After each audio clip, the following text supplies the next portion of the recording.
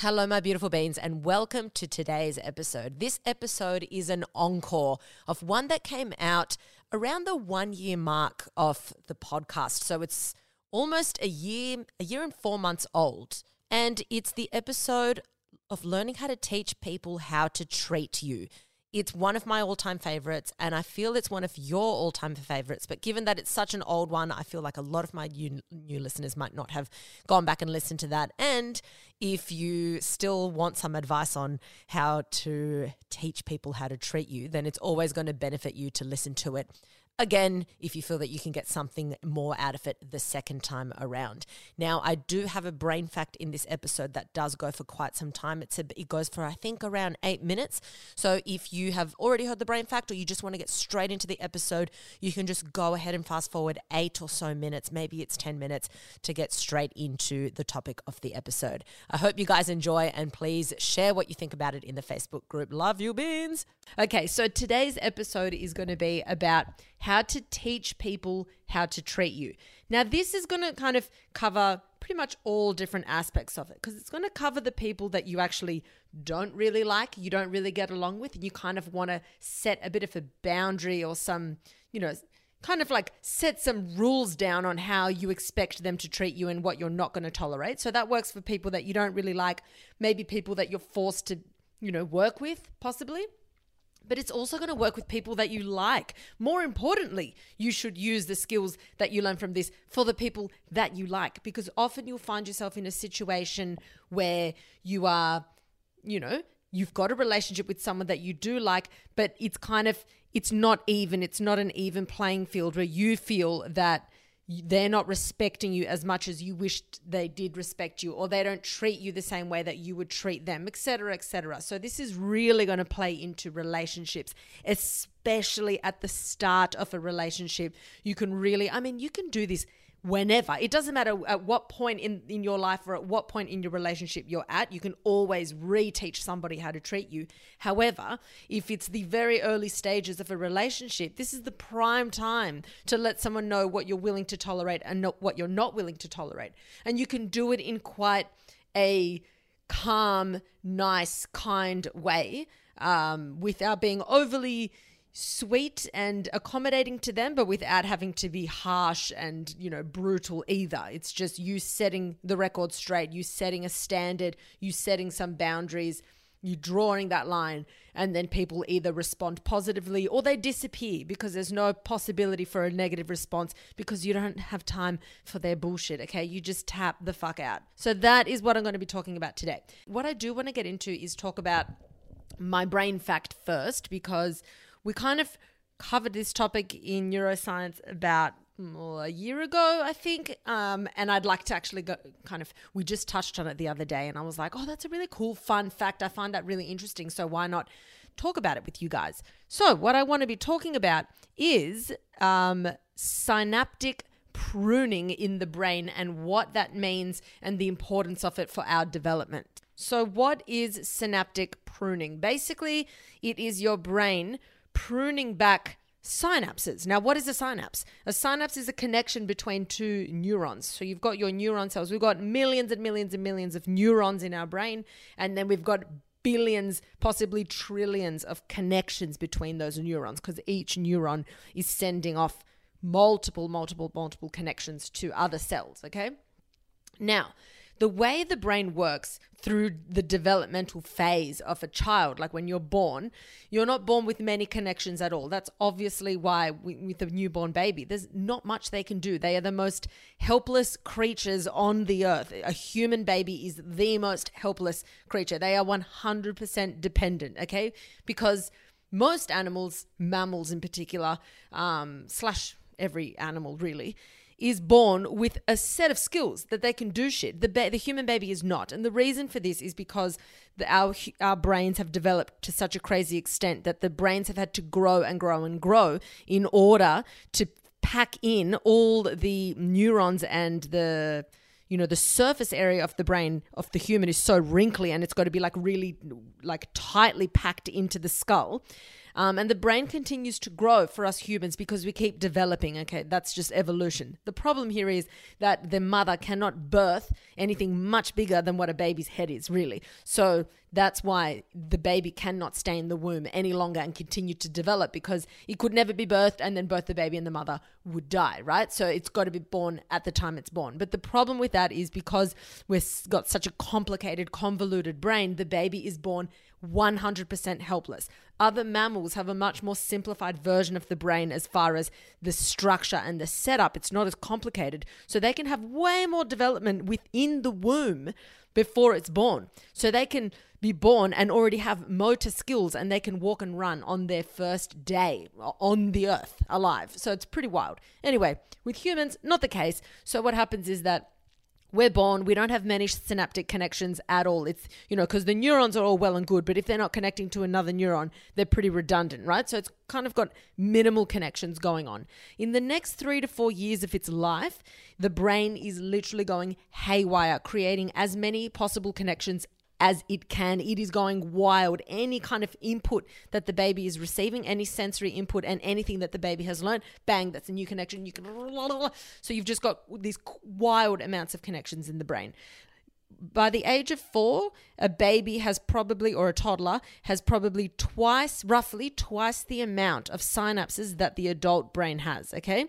So the good thing about this is that that's a normal part of development. And the way you want to look at it is, when you're brainstorming something, you don't try and come up with the perfect idea the first time. When you brainstorm, you throw everything down on that piece of paper, whether it's semi-relevant, maybe relevant, not really relevant, but it's helping you think of another. You throw it all down, you go nuts. This is this messy graph with everything you can imagine. And then you can just look at it being like, right, now what can I strip back to get my nice, clear, sharp idea or my sharp essay that I'm writing or whatever. That's kind of how the brain works. It throws down every possible connection, and then it can look back and think, right, now what am I not really using?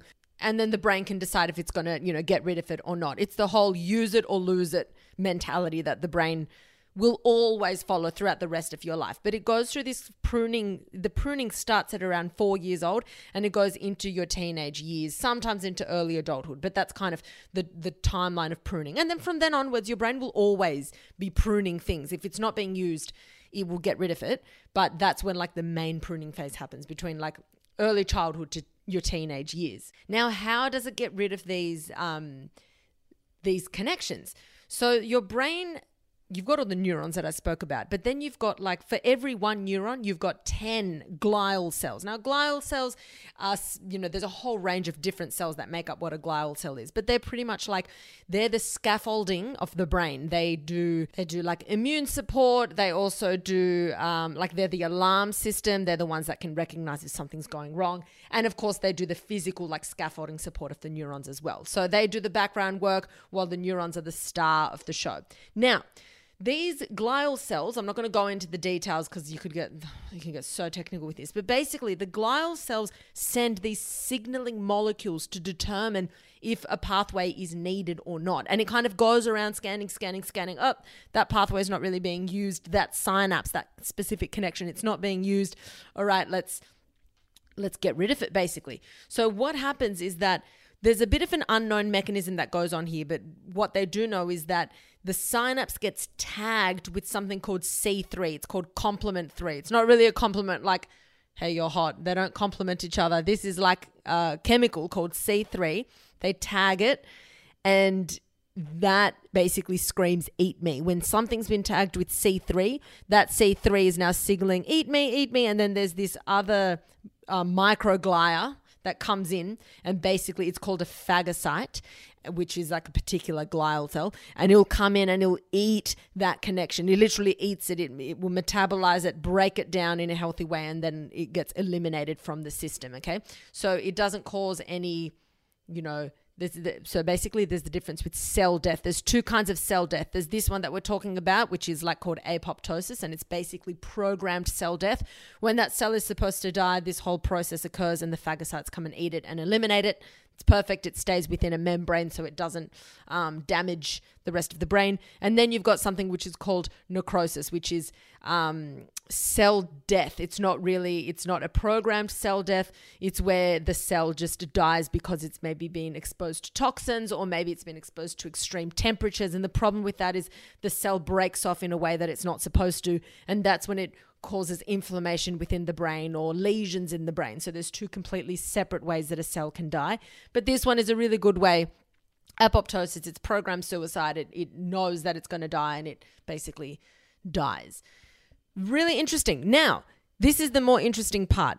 Abnormal pruning throughout your developmental years, and throughout your whole life, but it occurs mainly in your developmental years. Abnormal pruning could result in neurological disorders.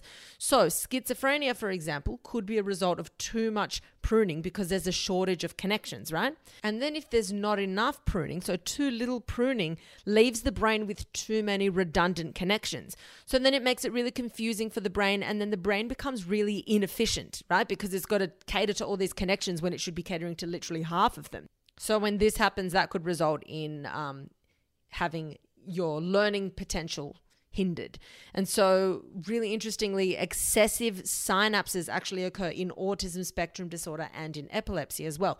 So we're starting to find a lot of disorders, some developmental, some that people are born with, where it actually plays on, are there too many synaptic connections, or has there been way too much pruning, and then you're going to have a disorder that way because there's just not enough connection. So it's that fine, the brain is like this really specific, very intricate machine. And if one thing goes wrong, all these other things can then go wrong from that. So I thought that was really interesting to tell you guys. Obviously, if you don't find that interesting, you can always fast forward my science section, my fun brain facts of science. I just love it. I love it so much. Oh my God, I love science. Anyway, let's get into the topic of today, which is teach people how to treat you. I love this so much. So what I'm going to do is I'm actually going to break this topic down. You guys know me well enough now. I love to break things down. I love to write lists, and I love to block things into different categories.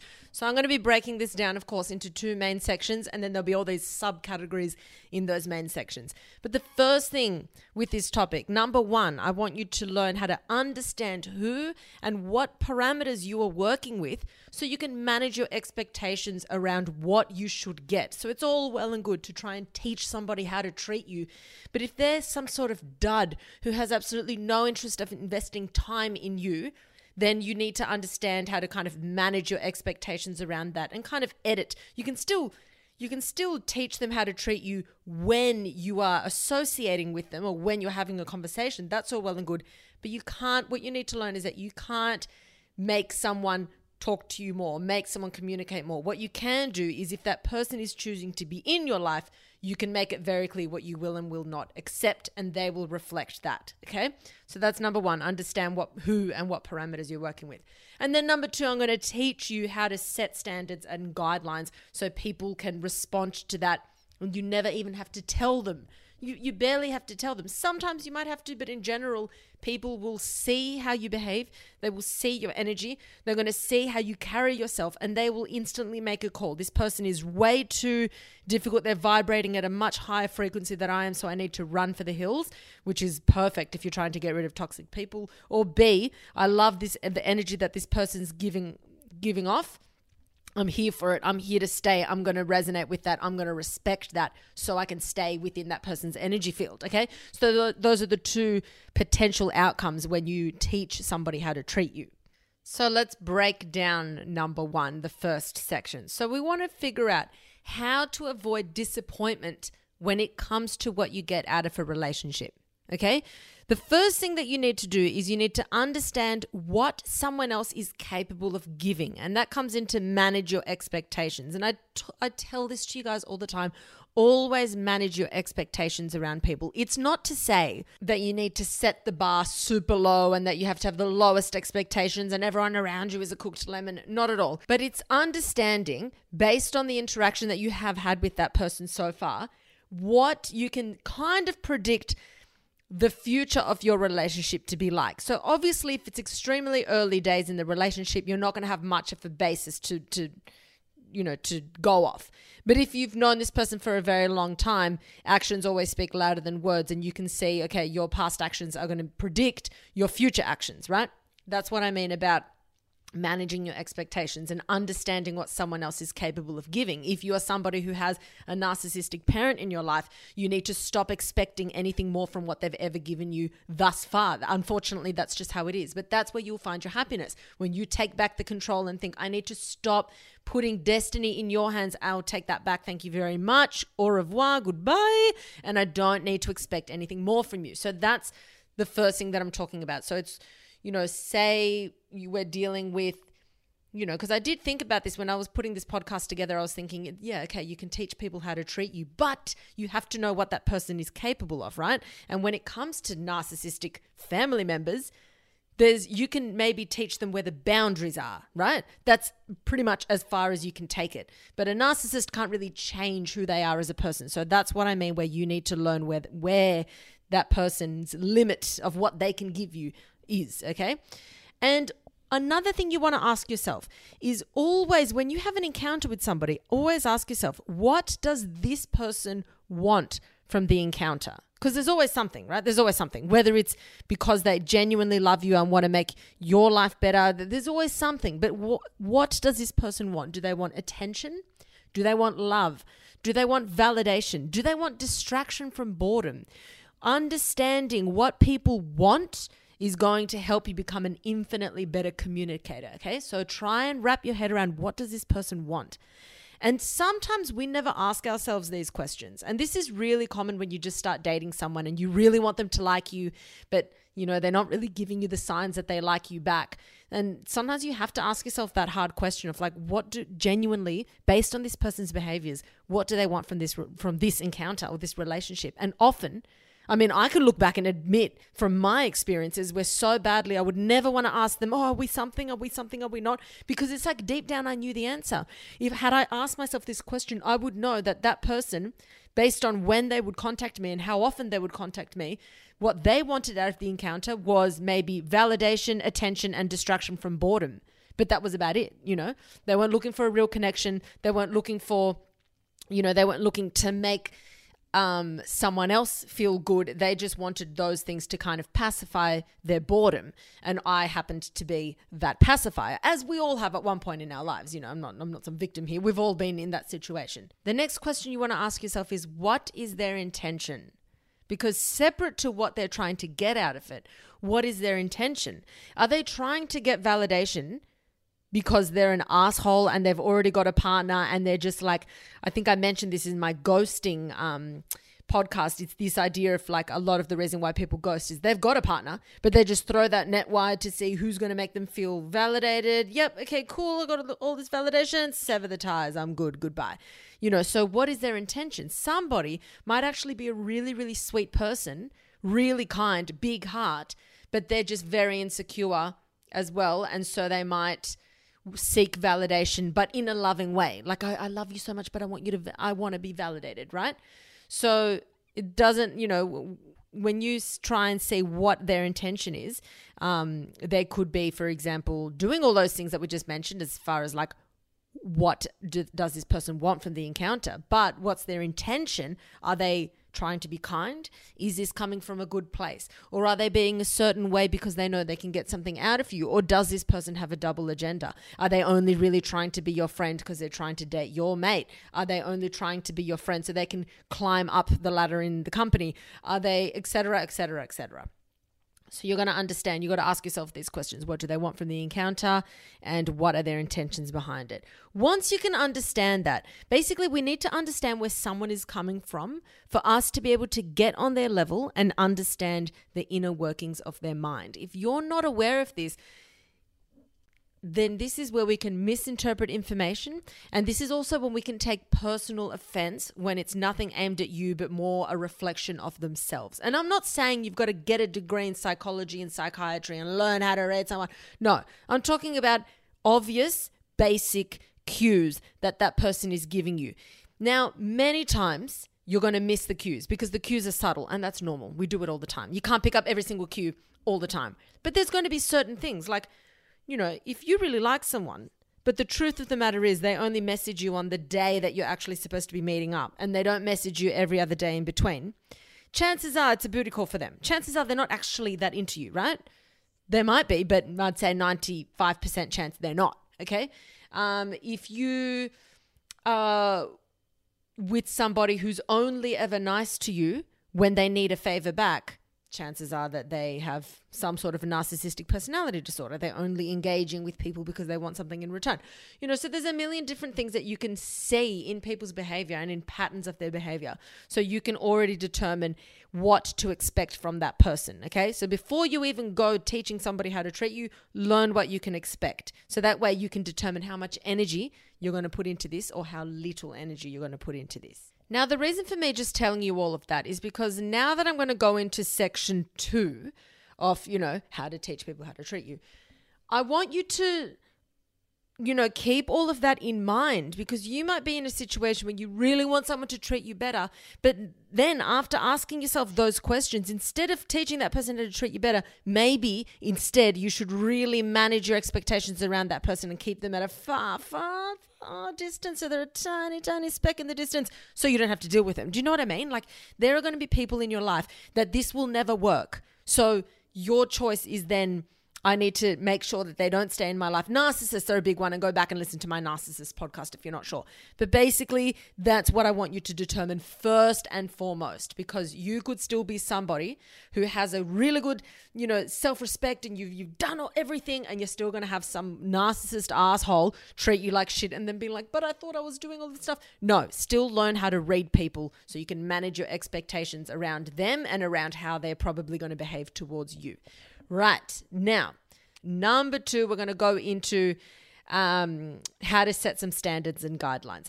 Now, what I want you to do is I want you to understand that you cannot, like I said, you cannot control someone else's actions, feelings, or thoughts. So when I say you teach people how to treat you, I am basically saying that you let them know what you will and will not accept. There's no blurred lines. It's black and white. You make it clear what won't fly with you and what you will respond well to.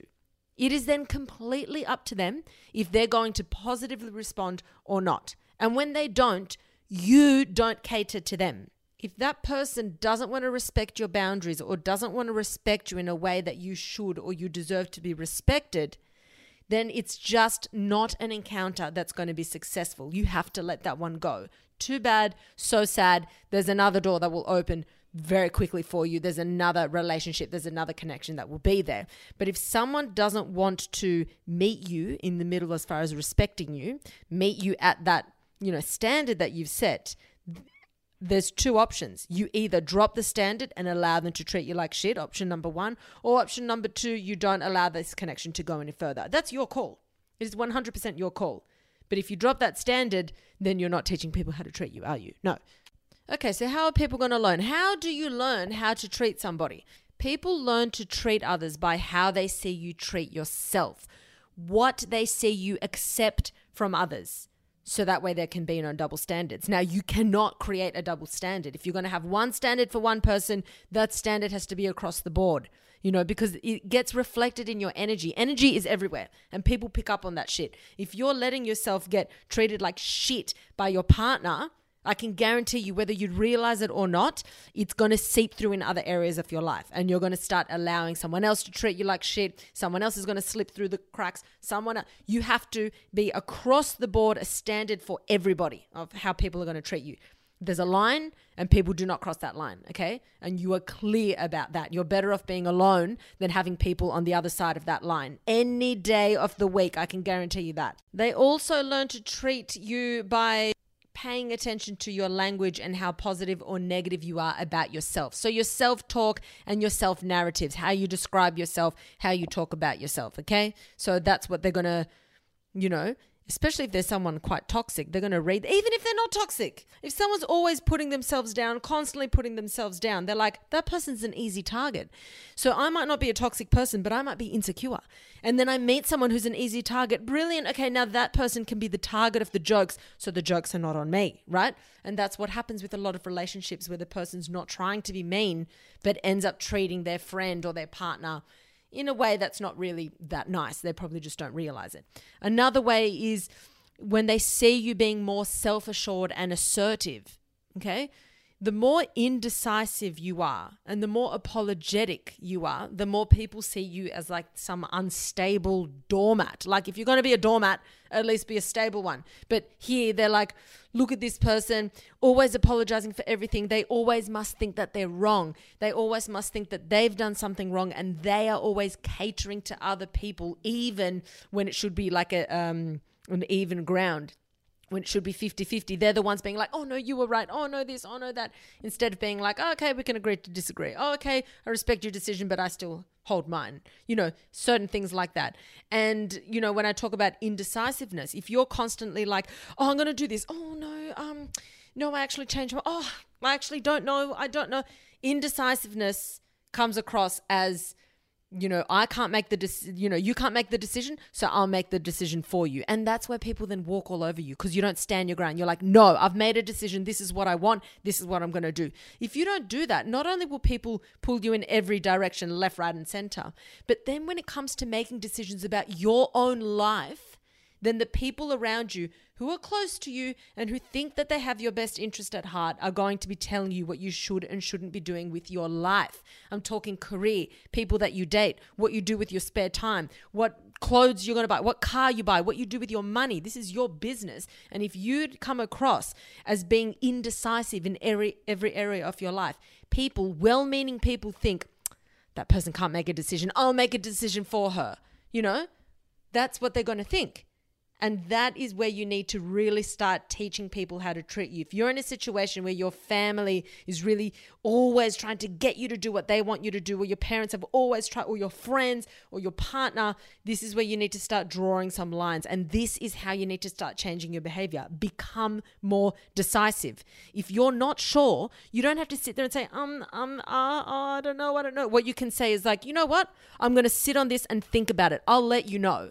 That's a good thing. That's a great answer. If you're not sure, don't say, oh, look, yeah, true, you're right. Just say, leave it with me. I'm going to think about it. I'll let you know by bang, and you give them a day. By tomorrow, I'll let you know. I'll give you an answer.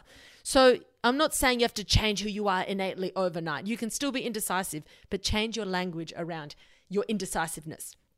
Don't make it look like you're kind of unsure about any potential option, okay? And the same goes for when you're constantly apologizing. Stop apologizing all the time. Start thanking people instead.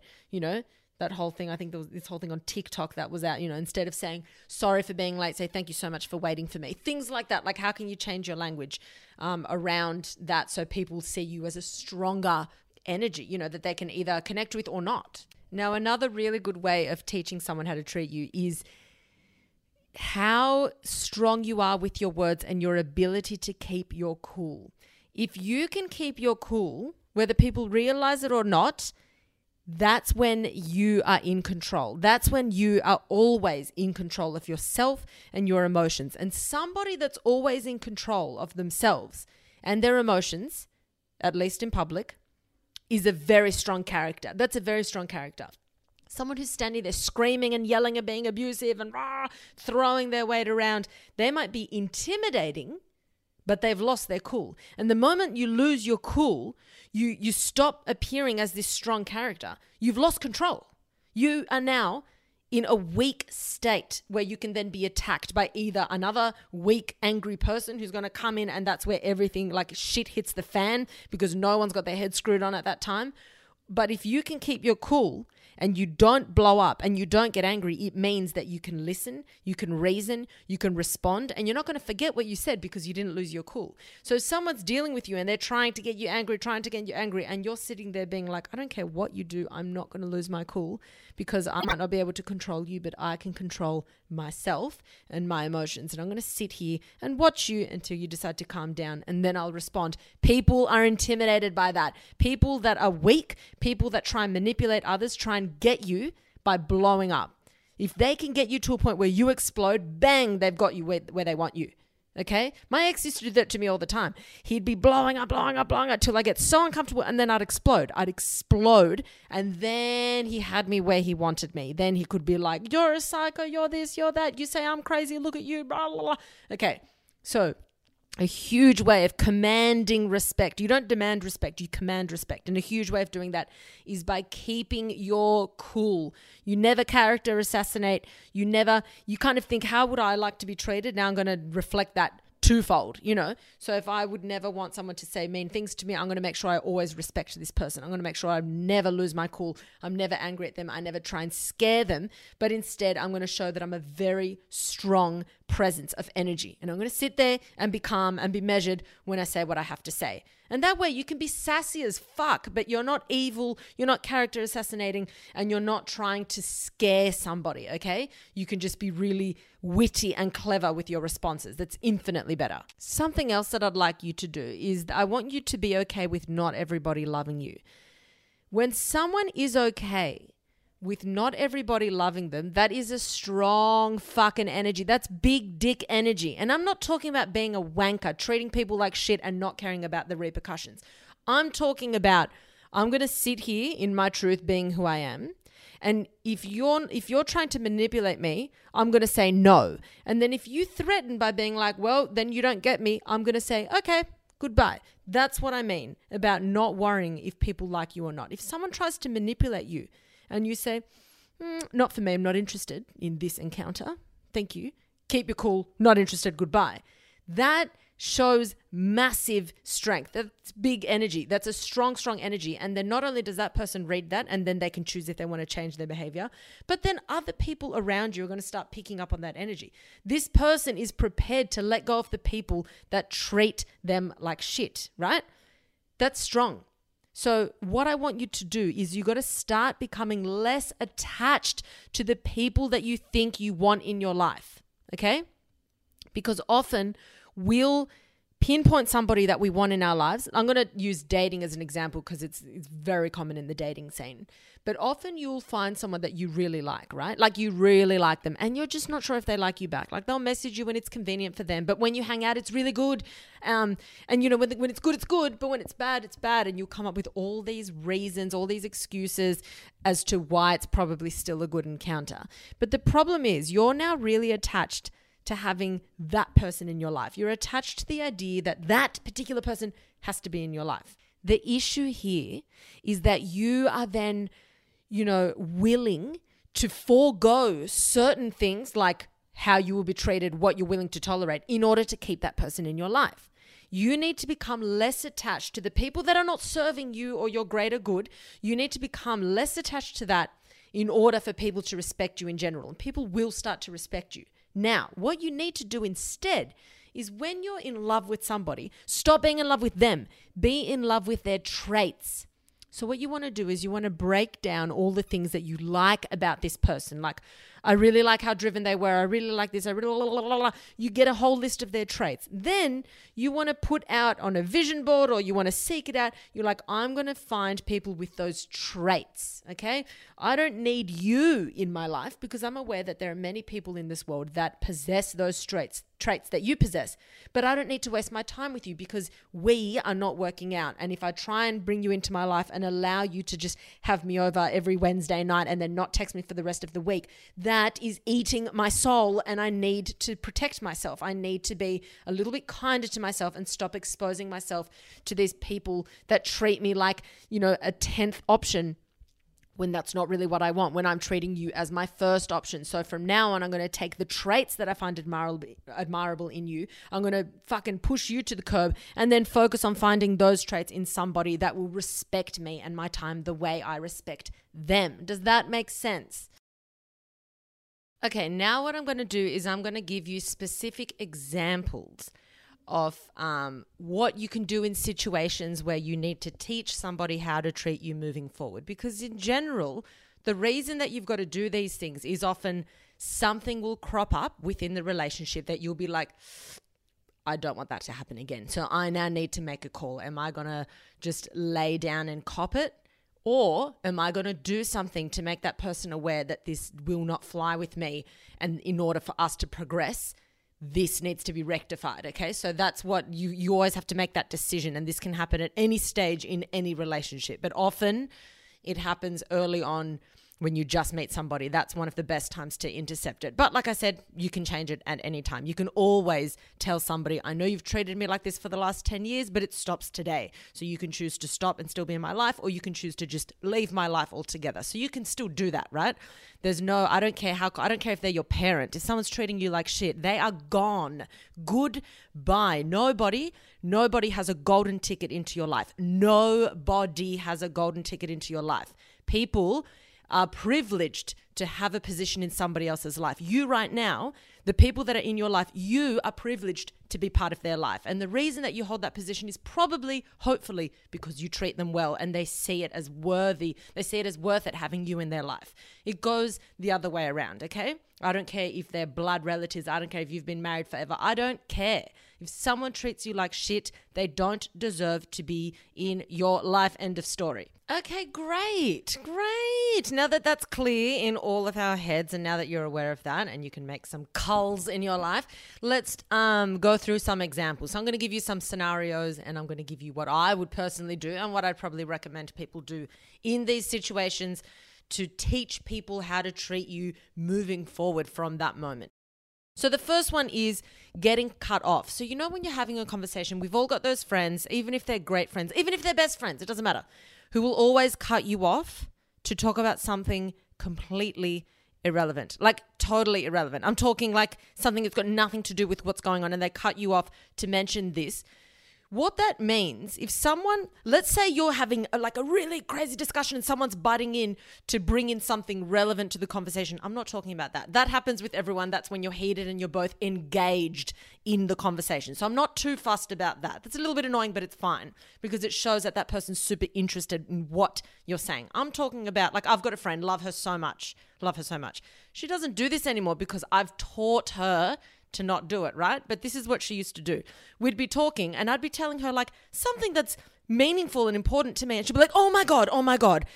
And then she'd literally talk about something about a star sign. And I'm like, what? And then she'll be like, oh, no, sorry, I just had to say it. And then she'll be like, sorry, what were you saying? And to me, okay, she cut me off, fine, whatever. But what that means is you weren't listening to what I was saying. That's what it means. It doesn't, I'm not that offended that you cut me off. I'm just taking meaning from this situation. And the situation is you really were not listening to what I was saying at all. If your mind has wandered that far that you're going to pull something that's completely out of the realm of what I was talking about to cut me off and mention it, okay, that means that you just weren't listening. So what I would do is I just would stop. And she was like, no, what were you saying? And I'd be like, no, nothing. It doesn't matter. No, please. I'm sorry. I said, no, but I'm done. I don't want to talk about it anymore. I'm over it. I'm done. So then it ends the conversation awkwardly. It's fucking awkward. And then you're just like, oh, okay. And then you now have to wait for something new to talk about. And I wouldn't bring it up. I'd let her to bring up the next conversation because I'm done with this one. I'm not going to continue. Do you think she does this to me anymore? Not at all. And I fucking love her. She's like, I fucking love her. But does she do it to me anymore? No, she doesn't. She stopped doing it months ago because she literally, these moments became quite memorable in her mind. She's like, wow, I'm not going to do that again. That's cooked. So she doesn't do it anymore. She's never done it. She did it a couple of times and she doesn't do it anymore because literally it's too awkward to do it. So I don't know if she does it to other people. Not my problem, but she doesn't do it to me. So that has fixed that problem very quickly.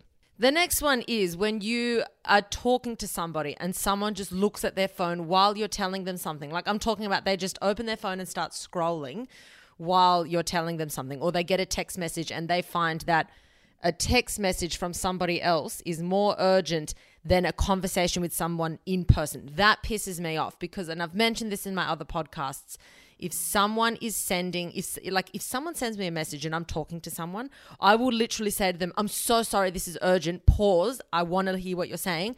I just have to reply to this quickly. I don't have a problem with that because they're saying, I'm listening to you, I want to listen, but I've got this urgent message to reply to. That's fine. The issue is when you're talking and they take the liberty to just look down. That's fucking rude and people do that, okay? So what I do, there's two things you could do. You could either stop talking altogether and then they realize eventually and then they put their phone away and they're like, oh, what, sorry? And you can either continue or you can say, I'm done, like I did in the previous one. Or if they do it, you can just say, you can pull them up on it straight away. What I do is I'll say, listen, I'm not sure if you're listening or not, but I've heard this story already. I know this story. So I'd rather not tell myself the same story because it looks like I'm the only one listening here to myself. So I've got better things to do. And then they're obviously going to listen or not. And then that just tells you how engaged they were in the first place. Now, if you're dealing with someone who's possessive, now let's say that you started dating somebody and you see that they've got a problem with the fact that you want to hang out with your friends or the fact that you want to own your own time and you know, and they're trying to own what you do. Where are you? Why were you here? Why this? Why that? That's toxic. You know, let's give somebody, in my opinion, that's a fucking red flag. However, I'm always for giving people a chance within reason, but give them a chance. There's the chance that this person maybe has always been in toxic relationships and they've never been pulled up on it and they think that behavior is normal. Okay, fine, we'll give them a chance. So if they're being super possessive, then your response to that situation would be you'd pull them up on it and say, is this going to be a problem? Because I can compromise on certain things in a relationship, but when it comes to my social life, that's non-negotiable. Or when it comes to owning my own time, that's a non-negotiable. And you fucking hit them between the eyes with it. They have to answer you in that moment. They've got to instantly reflect on what they just said to you. And if they're toxic, they will find every excuse under the sun as to why that behavior is appropriate, why controlling behavior is appropriate. There's your answer. Walk away. Walk away. You can't change that person. If they're normal, they'll be like, whoa, this is embarrassing. I'm so sorry. Wow. Yeah, sorry. You're right. Yeah, and they'll come up with an apology, maybe an excuse, but you can tell if they want to rectify the problem or if they're like set in stone. I can guarantee you one thing right now. If you're in a situation where somebody is justifying their behavior for being possessive, they will get worse and worse and worse because that is that person in their best light. When you start dating someone, that is them on their best behavior. Their best. They're not going to get better than that. They're not going to show you their shitty side. They show you their best side. So if they're doing this now, imagine the situation that you're going to be in 12 months, in 3 years. You'll be fucked. I'm telling you now. Now, here's another example of a toxic situation in a relationship.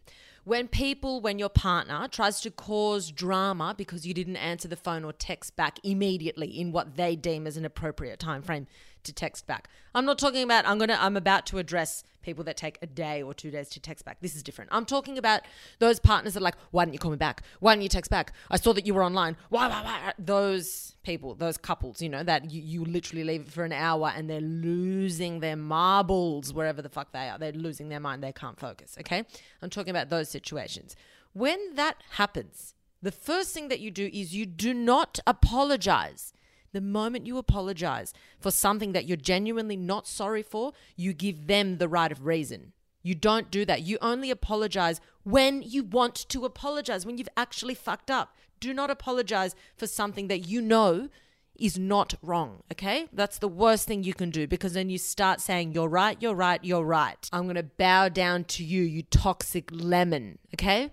So your response will be, okay, remember, you don't apologize. You just say to them, oh, I obviously wasn't with my phone at the time. Or I was talking to somebody and I didn't want to, break my focus. And I thought I'd call you back after. And you were chilled. And then you change the topic. You act like as if it's not a big deal, okay? Because it's not a big deal. And then you change the topic. If they try and make an argument about it, you sit back and you watch them. You let them say everything they have to say, whether it's toxic or not. You observe. You sit back and observe. Like I said earlier, you keep your cool. You watch them unfold.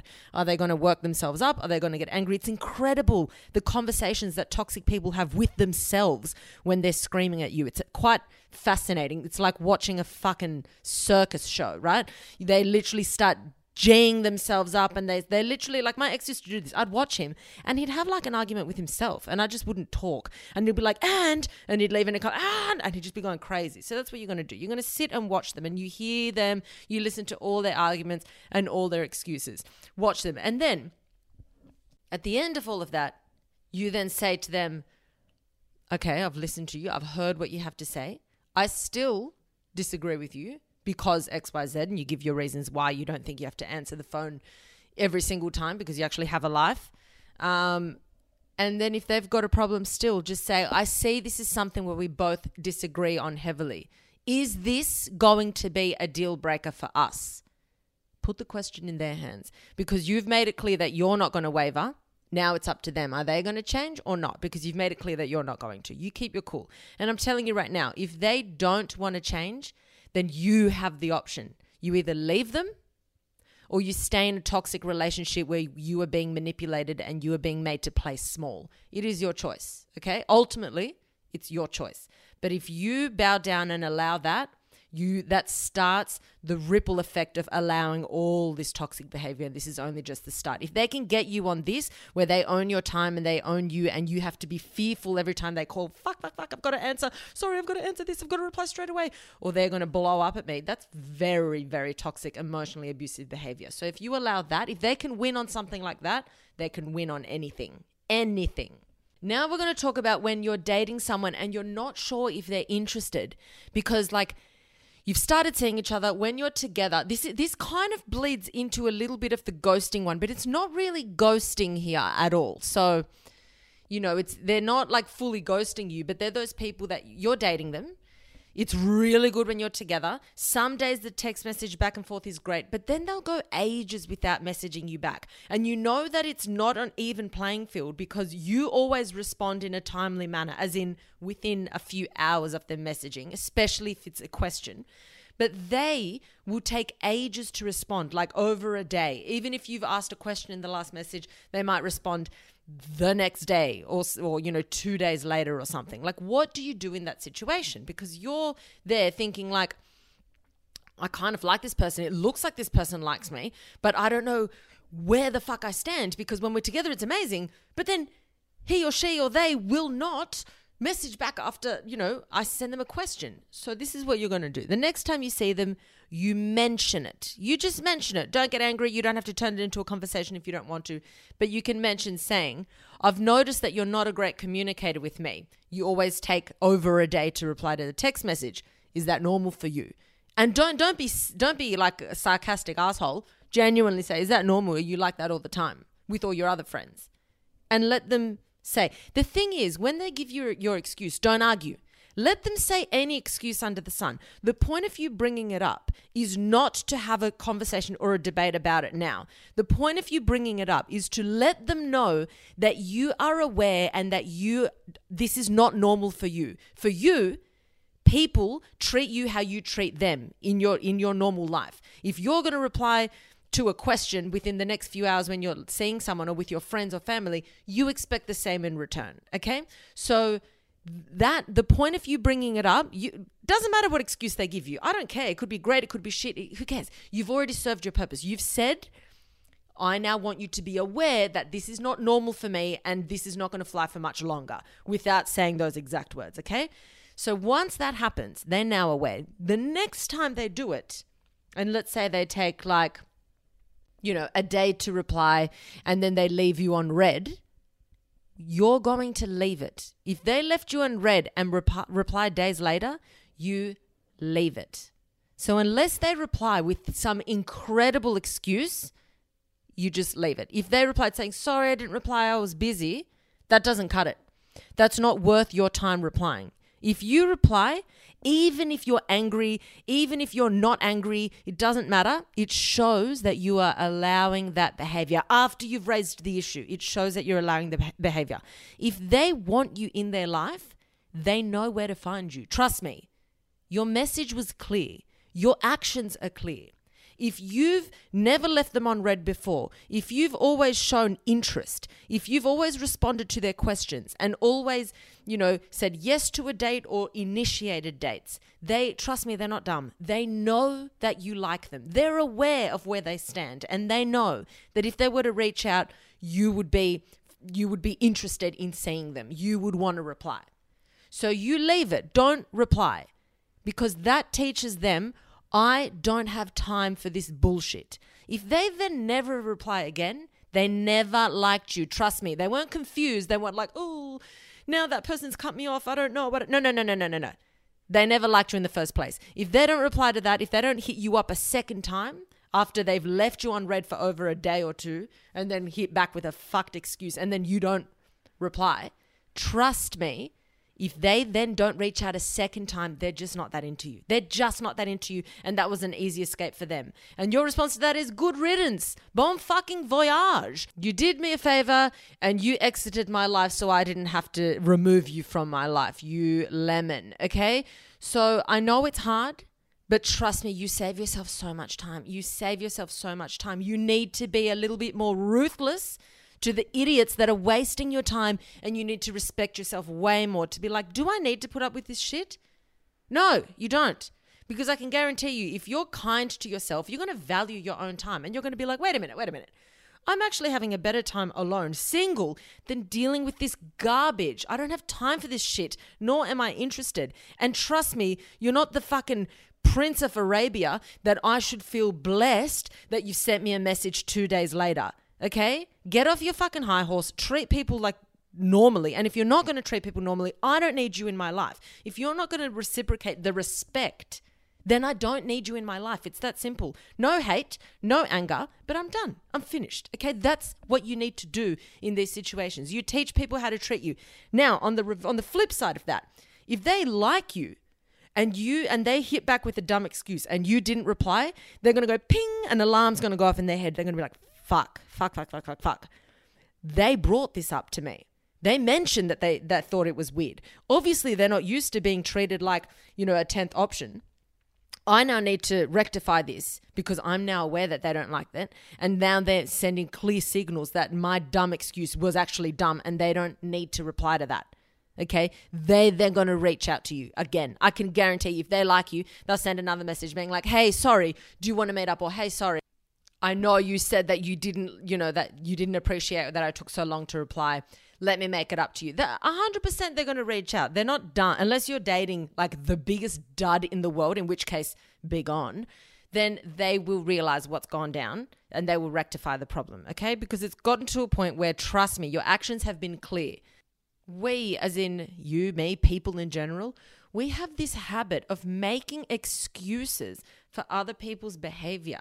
And one of the main excuses that people do when it comes to dating is, oh, maybe I wasn't clear enough. You were clear enough. Trust me, you were clear enough. Don't think, oh, maybe they thought that I'm annoyed. Maybe they thought this. Maybe I need to message them again for the 10th time again and let them know. No.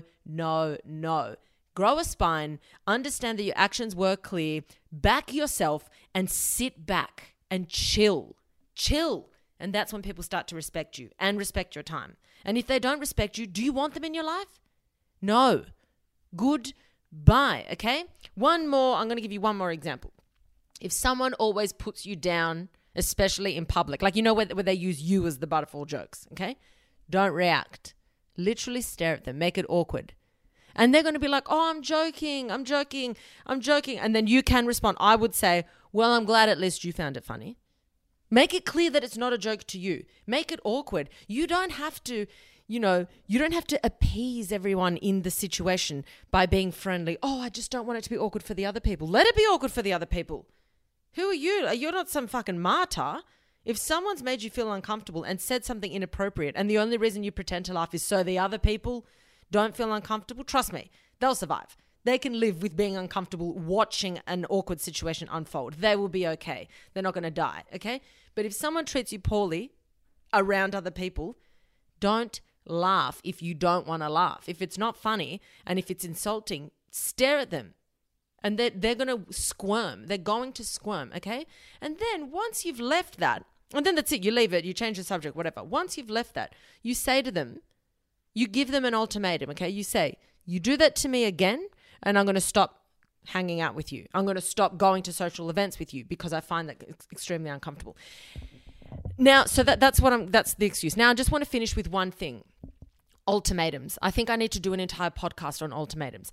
People have painted the word ultimatum with this like bad light. It's like this negative thing now. Oh, are you giving me an ultimatum? Can I just ask, what is so bad about an ultimatum? Yes, cunt, I'm giving you an ultimatum. You're treating me like shit, and I'm telling you, you either treat me well and we stay together, or you continue to treat me like shit and I leave. Yes, it's an ultimatum. I don't understand what's so wrong about that. I'm giving you a choice, okay? I'm not saying gun to your head, you're going to start treating me this way. I'm giving you a choice, and that happens to be an ultimatum. There is nothing wrong with ultimatums. I fucking love an ultimatum. People that feel attacked, who are the attacker, will call you out for being like, is this an ultimatum? And you stare at them and you say, yes, it is an ultimatum. What's your point? Obviously, it's an ultimatum. Everyone does ultimatums their whole life, whether they realize it or not. It's a choice. You give someone a choice. If someone was slapping you across the face all the time, would you not give them an ultimatum? Stop slapping me, otherwise I leave. That's an ultimatum. You know, you do it all the time in your life. But then when someone, especially a toxic person, when a toxic person feels called out, they will hit you with, why are you giving me an ultimatum? Oh, you're giving me an ultimatum. Oh, as if it's a bad thing. You're going to fucking own that ultimatum and you're going to start to act like as if it's the best thing that ever happened to you. They're the best fucking things you can do. And if someone's trying to make you feel bad for giving them one, then that there is your answer. That's your answer right there. If they don't look at it being like, oh, this person's giving me a choice, I now have a decision to make. Am I going to be toxic or not? That's my choice. I can now grow or not. If they don't see it that way and they're like, oh, get all defensive, you're giving me an ultimatum. They're saying, why are you putting conditions on my toxic behavior? Why can't I just be toxic unconditionally? Why? Poor me. Let me be toxic because I want something. And now that you and that now exercising your rights of what you want, it's not fair. That's exactly what they're saying. They're saying, why are you putting conditions on my toxic behavior? Let me just be toxic all the time. That's what they're saying. Okay? So the next time somebody brings up, why are you giving me an ultimatum? Just say, because it's fucking natural and an ultimatum is fucking healthy. Okay? End of story. Guys, that is it for today. I'm going to wrap it up. This podcast has gone for like 55 minutes. I think I normally go for 50. Oh, fuck it. Good times. We're all here for a good time.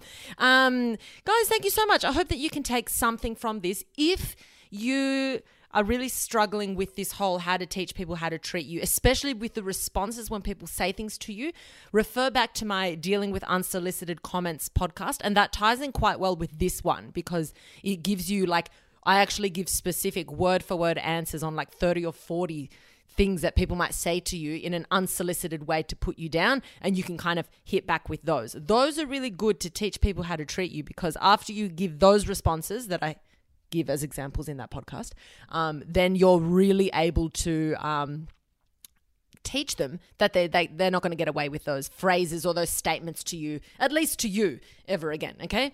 So hopefully you found this useful and helpful. Share it as you guys do. Please keep sharing. Could you also please continue to rate and review it on Spotify or Apple Podcasts? That also helps me massively to reach more people. So I do appreciate all you guys for sharing it with other people. You guys are like my beans of life that do a lot of the spreading the awareness of the podcast work for me. So I appreciate you so much. I love you all so much. We're like a beautiful family. I love us and I love the community on the Facebook group. Guys, massive love to you all. Remember, be kind to yourselves, be kind to your brains. Don't take shit from anybody and especially don't take shit from yourself. Danke!